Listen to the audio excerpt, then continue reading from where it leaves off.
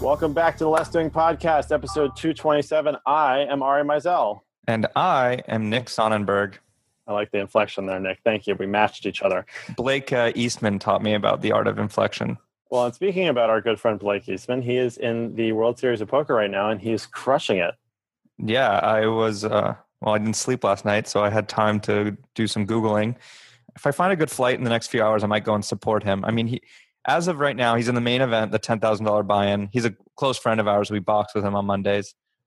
It's like in American Psycho. We box at the Harvard Club with, what was that line? We box at the Harvard Club. Oh, yeah, right. Yeah, I sound like that. Box occasionally at the Harvard Club. That's we box at Church Street with him. But anyways, he's a pro poker player. He did very well in the $5,000 buy-in. He came in fourth. I won't mention how much that was, but now it's going into day 4. There was 6,900 people that started. It's down to 800, and he's ranked 186 right now out of the 800. He's like 5 spots above Johnny Chan if you ever watch the movie Rounders. So that's kind of cool. I'm surprised he's still playing. Yeah. He's getting old. Yeah. Good old Johnny. Yeah, good old Johnny. There you go. So that's really cool. It's also a cool day because it is Nick's birthday. So thanks. Happy birthday, Nick. Everybody wish Nick happy birthday on social media, internet, and telegrams and everything. How old are you? I'm finally 23. Yes. Only 23 7 times. Yeah. I am 32 today. So congratulations. I'm getting the numbers mixed up. Yes, right. Better than your memory. So I want to remind everybody that we want reviews and subscribers. Now, it's funny to ask for these because I want them, but we are launching a brand new podcast in about 4 weeks. So I still want the reviews and the subscribers for our current one because it only helps more people find out about the new podcast. But we are relaunching and rebranding the Less Doing Podcast in about a month's time. So sometime in the middle of August. And we need your help. We need help coming up with the right name. So we've got a couple options right now, but I'll tell you this. If you email us at, what should they do? Which email address would be best? VA at Less Doing, I think. So if you email us at VA Less Doing, or you tweet either of us, you can tweet the Less Doing with a name and a suggestion. If you come up with a name that we choose, we will give you a handsome reward. I can't tell you what it is yet, but it will be handsome, I promise. And so not Nick. So Nick is not your reward, but it will be a handsome reward. And I'm not handsome, so. Yeah. So right now, I'll just tell you what some of the ones that we are thinking of is we like the Less Doing method, also optimize, automate, outsource.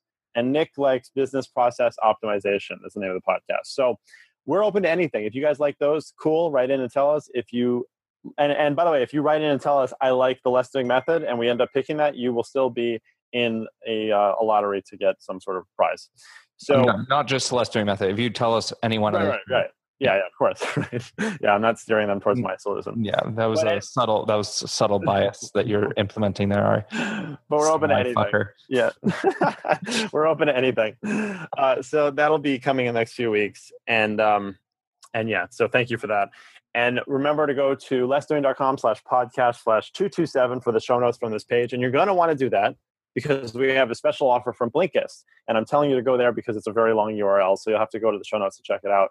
But right now, if you go to this link and go to Blinkist, you'll get 20% off, I think. Is it, Nick? I think that's that's the deal. So you get 20% off their monthly service. And if you haven't seen Blinkist, it is the service that was designed almost with the Less Doing audience completely in mind when it comes to reading. If you don't have time to read all the interesting new business books that come out, and yes, Less Doing is on their platform, you can read a blink in about 10 or 15 minutes. And honestly, they're really good, and you get the major points. And I think studies show that about 12 pages of any nonfiction book is actual content. The rest is fluff. So there you go. You can get it from Blinkist. And if you go to that link on the show notes, again, that's lessdoing.com/podcast/227. You can sign up for Blinkist and get 20% off their monthly service. And the book that we have coming out beginning of October will be on Blinkist. But honestly, I think we're the anomaly to that 12-page rule. I think that I don't recommend reading our book on Blinkist because there really is no fluff in what we're doing. But regardless, you can read it on both and let us know what you think. Now, this is not speed reading. It's an actual edited, written summary, but it just reminds me of this speed reading joke. I don't know if you ever heard this, but there was I forgot the name of it actually. There was a very famous speed reading course back in the 60s or 70s, and Woody Allen was going on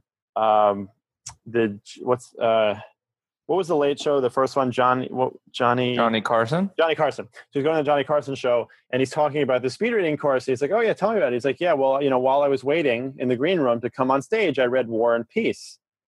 War and Peace is like 800 pages." He's like, "Oh, great. Well, what do you think of it?" He said, "It was about Russia." So there is that risk sometimes when you go with these summaries. But I have to say, Blinkist is very well done. So. And the other announcement I have is that I, Ari Meisel, have my first official boxing match coming up November 18th through an organization called Haymakers for Hope, which supports cancer research. I will be knocking out cancer, and I'm going to be raising some money, and I'm going to be raising awareness, and there'll be more details on that soon. But if you want to see me come and get my ass beat or hopefully beat up somebody else, November 18th at Hammerstein Ballroom, we'll have tickets for sale through the show notes soon, and I am training like a beast. Some of you may have seen some of the running and stuff that I've been doing, and the workouts that we posted.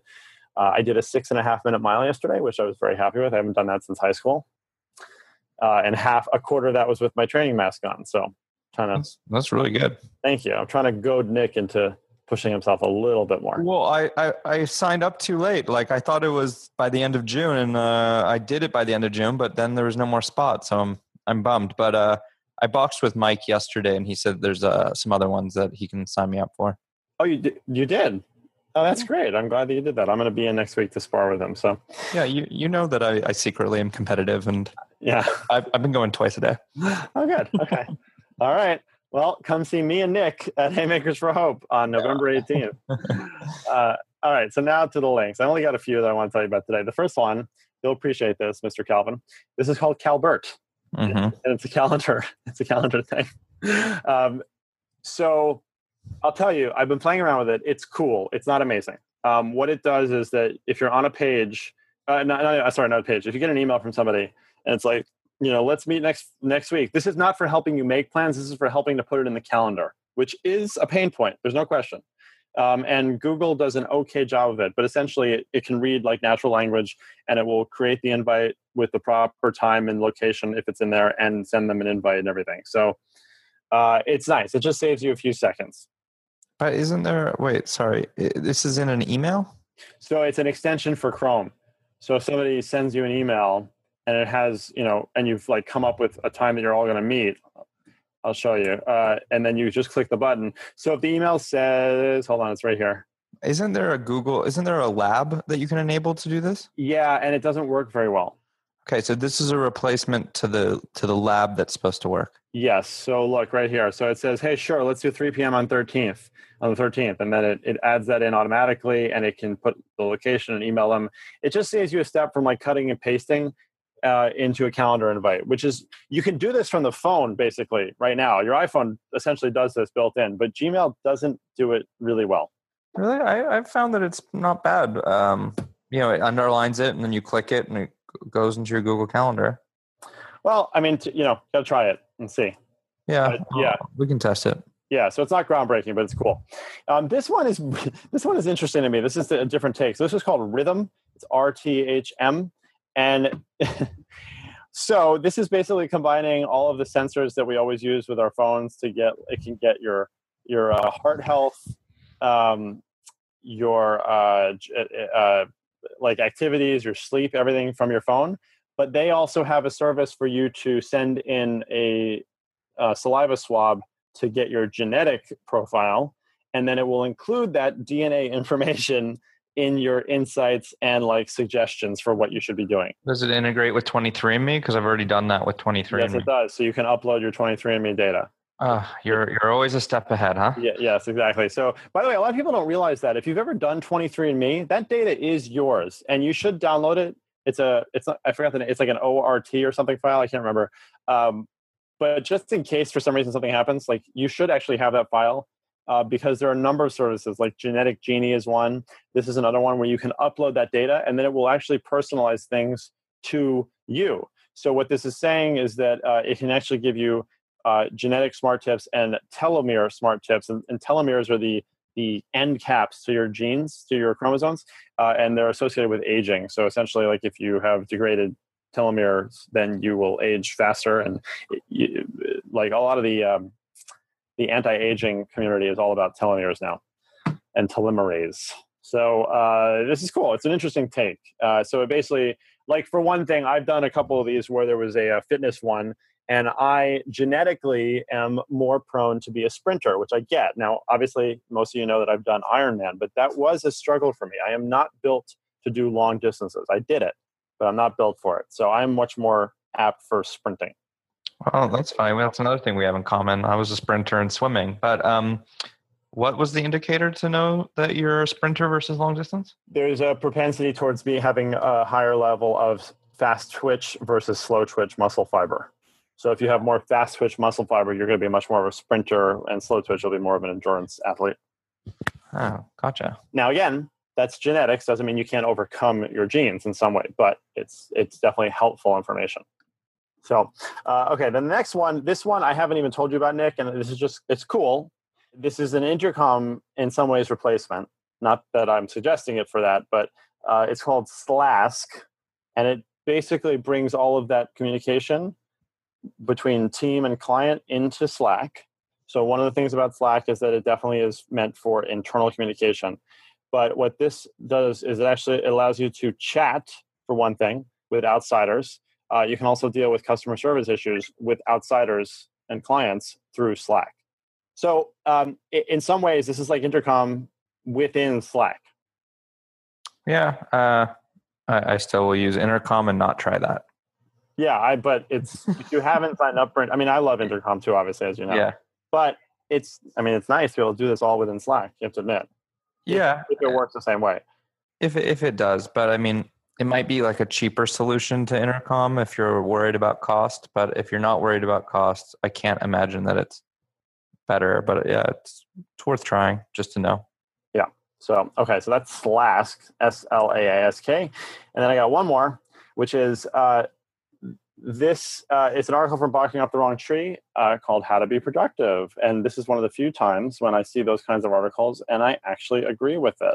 So basically the summary points are one is that you need to prioritize, and they suggest using fixed schedule productivity. This I agree with. They say you won't get everything done, but you'll get the right things done. So this is basically saying like, look, I only have an hour to do this. So you almost, unless you're completely incapable, you're gonna have to shed certain things, and it might not work the first couple times, but eventually, if you're only given a certain amount of time, you're going to use that appropriately. So that's one, which I like. The next one it says is context. So distractions make you stupid. Find a place to hide or work from home in the morning or whatever. You have found a new place where you really like to work, right? Yeah. Now I'm a part of the Cool Kid Club like you and a member of Soho House. So now we're both members of Soho House, and I've been going there every day to work, and it's been really nice getting out of the house and going there, to be honest. Yeah, I'm sure. But so then there was one other which I found very interesting, and they said just setting the stakes basically. So for dull tasks, reward yourself, but for complex tasks, ask why they're important and find purpose. So that's kind of cool. I thought that was actually a good approach because they still can't see you. So what does that mean? I don't know. I would. Why do you have to be? I want to hear your comment. I know, but like asking yourself, is it worth? Like, isn't it like almost like a subconscious thing? Like, if it's not worth it, like it wouldn't even be on the plate. I don't know. Okay, but like look at like in our business right now, how we're focusing on client acquisition or scaling or whatever. Sometimes, obviously, we can say, "Oh, scalability is important," but sometimes it is. We have to discuss like why is that more important than something else, right? It's a driver. Yeah, no, that's true. So, yeah. Okay, well, so that's all we got for today. The interview today is with Dave Heath from Bombas Socks, my favorite new socks. Really interesting guy, and he goes into how they started the company and how they're doing the buy one get one model differently. And that's it. So we'll be back next week, and we'll be that much closer to having the new podcast. So please don't forget to submit those names. We'd love to hear them. Yeah, to VA at less doing would be the best, I think. Yeah, absolutely. And have a great week, everybody. Bye, guys. So now we're speaking with Dave Heath, who is the founder of Bombas, the revolutionary sock company, as far as I'm concerned. I love these socks. So Dave, thank you for being on the show. Thanks for having me. So let's get right into the socks, okay? Because I feel like socks are one of those things that a lot of people don't. I mean, well, I feel like that because I'm not in the industry, but I feel like it's one of those things that it's just an accessory. It's just something you wear, and of course, there's all sorts of ways now to express yourself because there's all sorts of colorful, wonderful socks. But I feel like your socks are like an engineering marvel. Yeah. Well, I appreciate you thinking that. It means obviously I think we're doing what we intended to do correctly. It all kind of came about. The initial idea came about when I learned that socks were the most requested clothing item at homeless shelters, and this was in early 2011. And I'd kind of seen, I'd always wanted to start my own company, and I'd written a bunch of business plans, and I'd seen kind of the success that Tom's was experiencing, and they were about year 5 of their 4 or 5 or 6 of their business. 8 months earlier, Warby Parker had launched, so I was like, oh man, this like one-for-one model seems to be really hot and people really resonate with it. Maybe this can help solve that sock problem. But when I started to think about, okay, well, in order to sell, a lot of socks, I'd have to make a good sock. And so I started to really look at the marketplace, and, I kind of saw that there was this huge disparity between kind of your low, cheap, mass market multi-pack products and then these individual premium price products, which, were $14, $15, $18, $22 a pair. And frankly, a segment of the category that, never really resonated with me.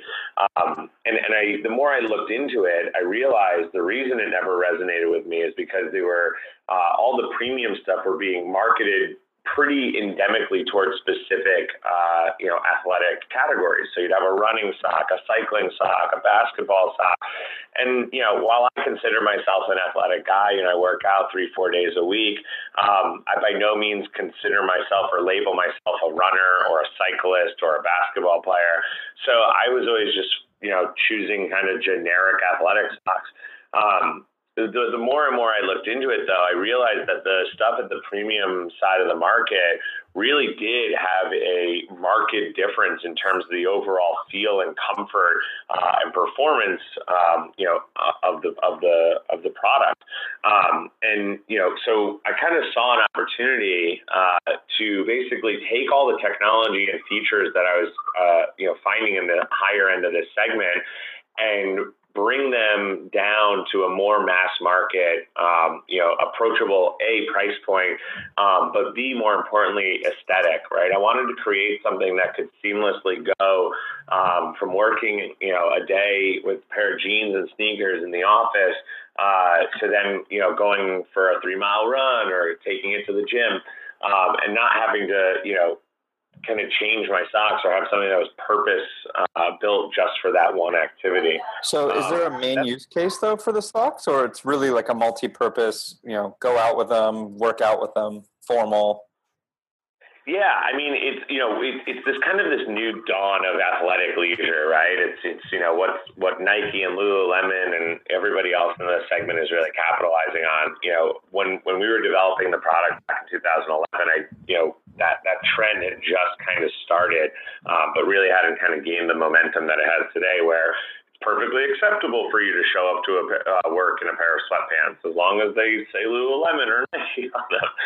Or Soul Cycle. Soul Cycle, exactly. But so our socks are engineered to, withstand, we've got ultra marathoners who wear our products. We've got people who compete in Ironman who wear our products. But, realizing that that's a really small segment of the market, We wanted them to be able to perform for those activities, but really gear them towards kind of the more mass market consumer. I think one of the parallels that we always drive, and obviously it's on a much smaller scale, but, one of the analogies that I use is, we're trying to do for socks what Starbucks did for coffee, right? So the coffee market, there had always been this really niche subculture of coffee enthusiasts who cared about the roasting techniques and where the beans came from and, could pick up on the different flavor notes, very similar to a sommelier for wine. But it was a very niche targeted segment. What Starbucks realized was, if we can take the same quality of product, but then call it a Frappuccino or a mocha latte and, deliver it to the mass market consumer, they'll see the difference between your kind of 75-cent corner, deli coffee and a premium roasted coffee. We're trying to basically do the same with socks. So, we see that there's this high-end segment, but we want to take that, put it in a more approachable wrapper, and then try to convert the person who is normally wearing Hanes to, step up slightly to our product. Can you talk about the technology of the sock a little bit more? So, like, what kind of the engineering of the sock? Is it absorb sweat better than a normal sock? Like, what's the big difference between your socks and the Hanes sock? Sure. So it originally started, and we've kind of, our line has expanded a little bit, but I'll speak to kind of our core line. I grew up as a kid with ADHD. I had hypersensitivity issues, the tags in the back of shirts, and funnily enough, the seams on the inside of socks always drove me bananas. That means I was hypersensitive because the tags and the sock. Like, I used to spend a lot of time getting those seams exactly where it needed to be. Yeah, no, it's it's borderline. There's a spectrum, obviously, and people who have autism have high sensitivity too. But there is actually a direct correlation between hypersensitivity and IQ to a certain degree. But that's for a whole nother episode, I'm sure. You just made next day, Dave. We'll just add that to the bucket list of issues. So no, there is. And so, something that drove the hell out of me as a kid and even till this day as an adult. So that was the first thing for me. I was like, I want to get rid of the toe seam. And typically, seamless toes were actually only found, on high-end dress socks. And the reason being is that they're, dress socks tend to be a thinner material, so the seams tend to be more pronounced. But for me, I felt them even in athletic socks. So we incorporated a seamless toe into athletic socks. We came up with our own proprietary arch support system that goes around the middle of your foot to kind of give you the compression and comfort where you need it most in the middle of your foot. We developed this Y-stitch heel, which naturally creates a cuff around the back of your foot. So, it actually hugs the back of your foot a lot better than a traditional sock.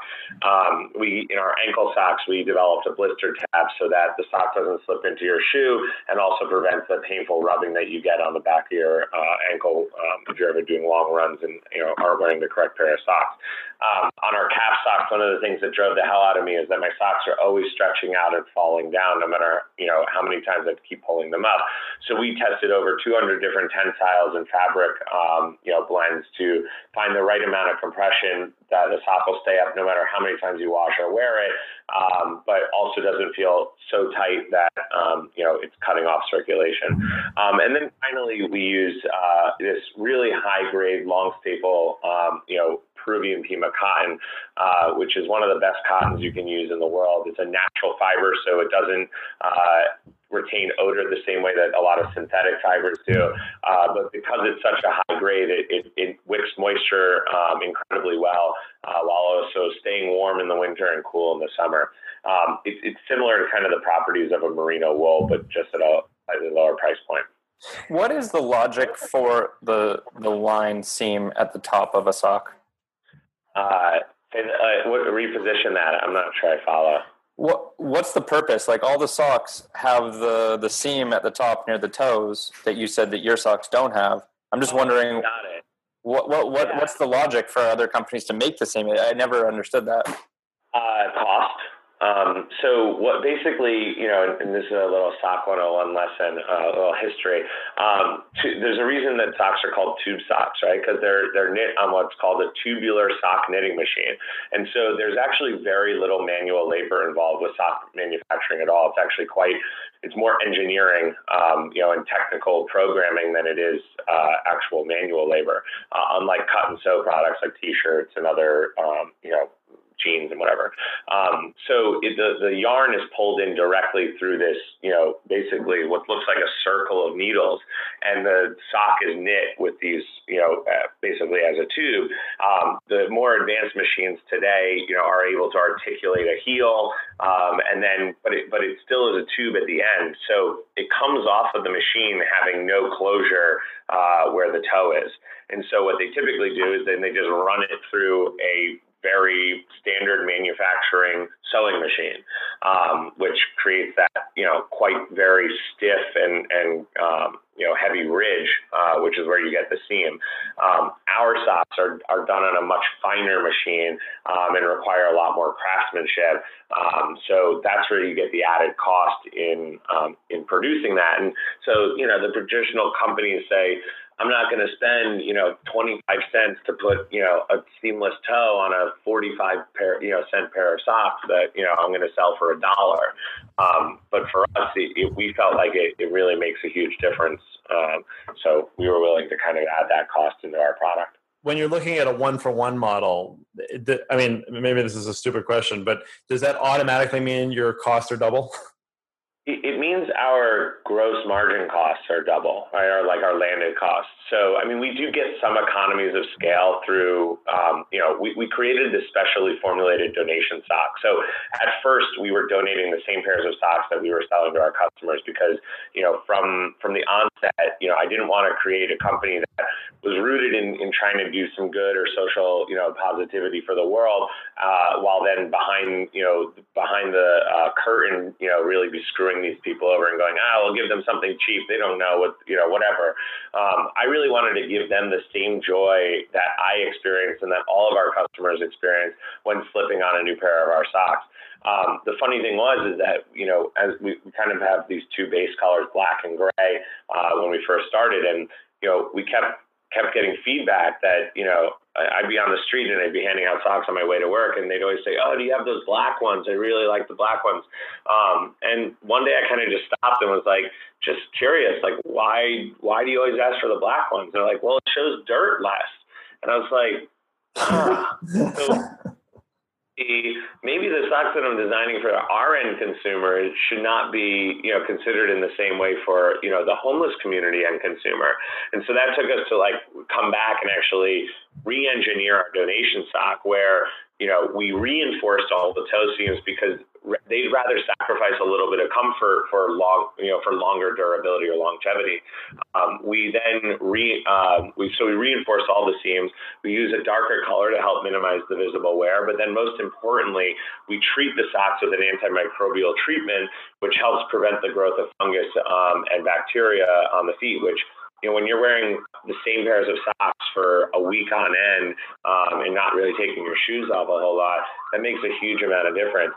It's a lot of smoke and mirrors, I think, from a consumer marketing side for companies that put antimicrobial treatments in any sort of product, because after 4 washes, the detergent pulls the antimicrobial treatment out. But when you're living on the streets and you're not washing your socks or clothes every day, it stays in and it has the properties that really has a meaningful value. But going back to your question, yeah, the cost of our donation sock is about 10% cheaper than the cost of the sock that we deliver to the customer, and that's only through the economies of scale. We're placing hundreds of thousands of pairs of one single SKU for our donation sock versus the multiple SKUs that we have on our regular socks.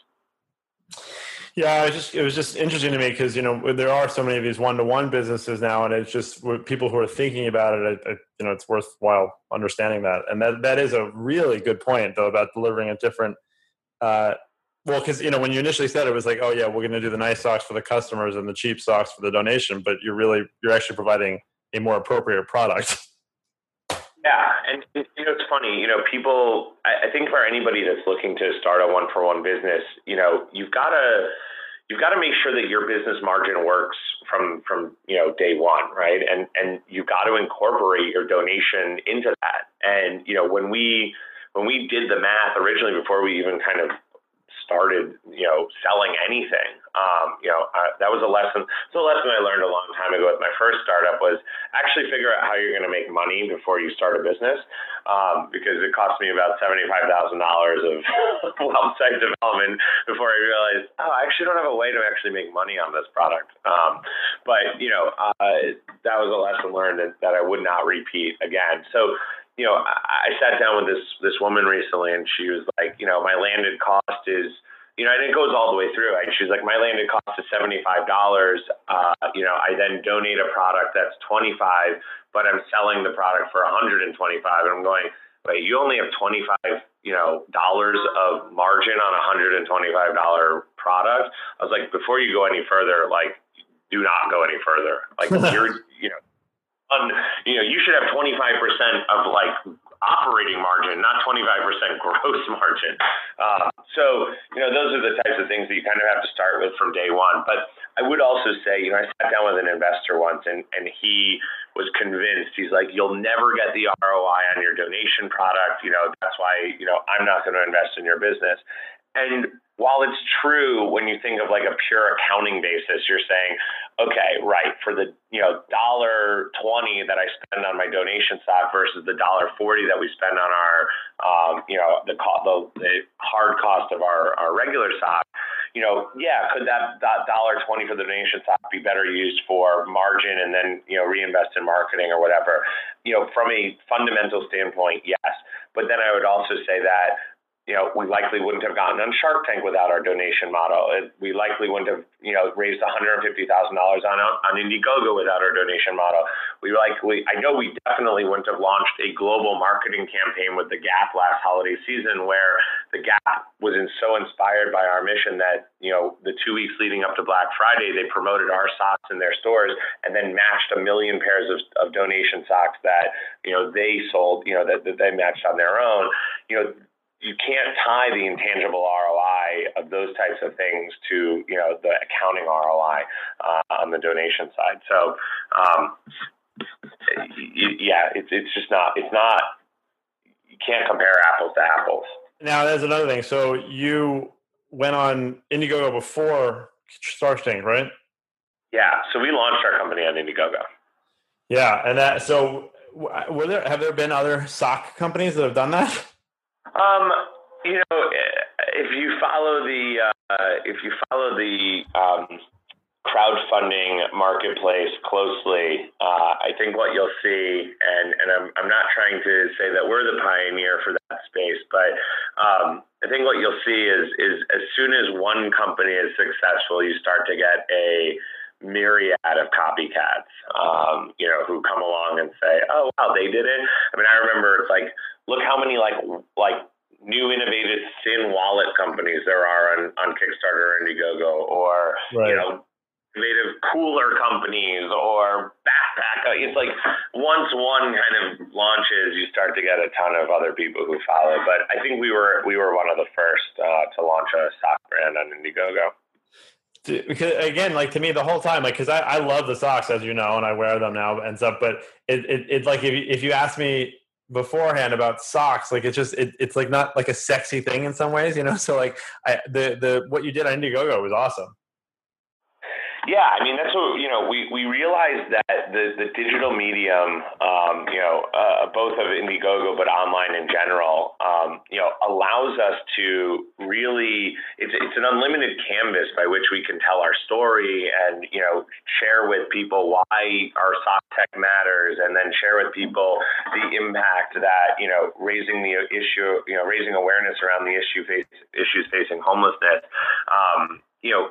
the online platform, the arena gives you so much more real estate to market those things or explain those things than, a 2-inch piece of packaging on a hang tag in the back of some store. And I think that's really kind of what's revolutionary about, the transition of e-commerce brands or consumer brands to e-commerce. When was the last time that you picked up a toothbrush and really cared about, what features it has? But there's a lot of people that are like, wow, this has been done the same way for the last 30 years. There's opportunities to, reinvent this space. But, in a small piece of packaging on, a store in CVS, you're not going to be able to translate why the consumer should spend $2 more on a toothbrush than the Oral-B competitor. But when you have the online arena, it's like, oh, I'll sit there and watch a 30-second video, and I'll read through pages and pages of content that'll help me upsell onto that product. Well, that's really interesting, Dave. Now, we want to be really respectful of your time and wrap up here. And what we'd like to do is ask a final question. What are the top 3 tips that you recommend for someone to be more effective? And you can interpret being more effective however you like. Sure. One is certainly focus. I think that whenever you're, especially for entrepreneurs, right, and anybody who's kind of, very ambitious or trying to do a lot of goals, you can do a lot of things poorly, or you can do a few things really well. And that was kind of one of the things that, I took away early on. I think when you're an entrepreneur, you kind of get excited about all the opportunities. And I think when we first, launched on Indiegogo, we were like, okay, what should we make next? Underwear. And, maybe we should do hats and hoodies and, sweatpants. And then we were like, well, we got this great piece of advice. They're like, look at all the brands that you love and that are huge today. Nike started with one pair of running shoes. Lululemon started with the yoga pant. Under Armour started with the base layer. You look at all these brands and you're like, wow, they earned their right to expand out of one category, but they built their brand by being really, really good at one thing. The other thing that I would say recently, and I spoke with this a little bit with Ari when I first met him, I think meditation has changed my life dramatically in terms of becoming more effective. The 15 or 20 minutes you take out of your day to kind of just clear your mind, for whatever reason, it has magical properties that just allows you to be immensely more effective. And the days that I skip meditating are the days that I find, I'm more disorganized, I'm not as focused, and I'm not as effective. Awesome. Well, Dave, that's great. Thank you so much for all that. And we'll have everything in the show notes, but where can people find out more? Bombas.com. That's BOMBAS.com. And everybody, all new customers get 20% off their first purchase. Oh, awesome. And what's Dave's favorite sock of all the Bombas socks? I really like our black quarter length, but our new models have been selling incredibly well. So there's a lot to love. It's like choosing your favorite child, right? Yeah, right. All right. Well, Dave, thank you so much. And we'll talk to you soon.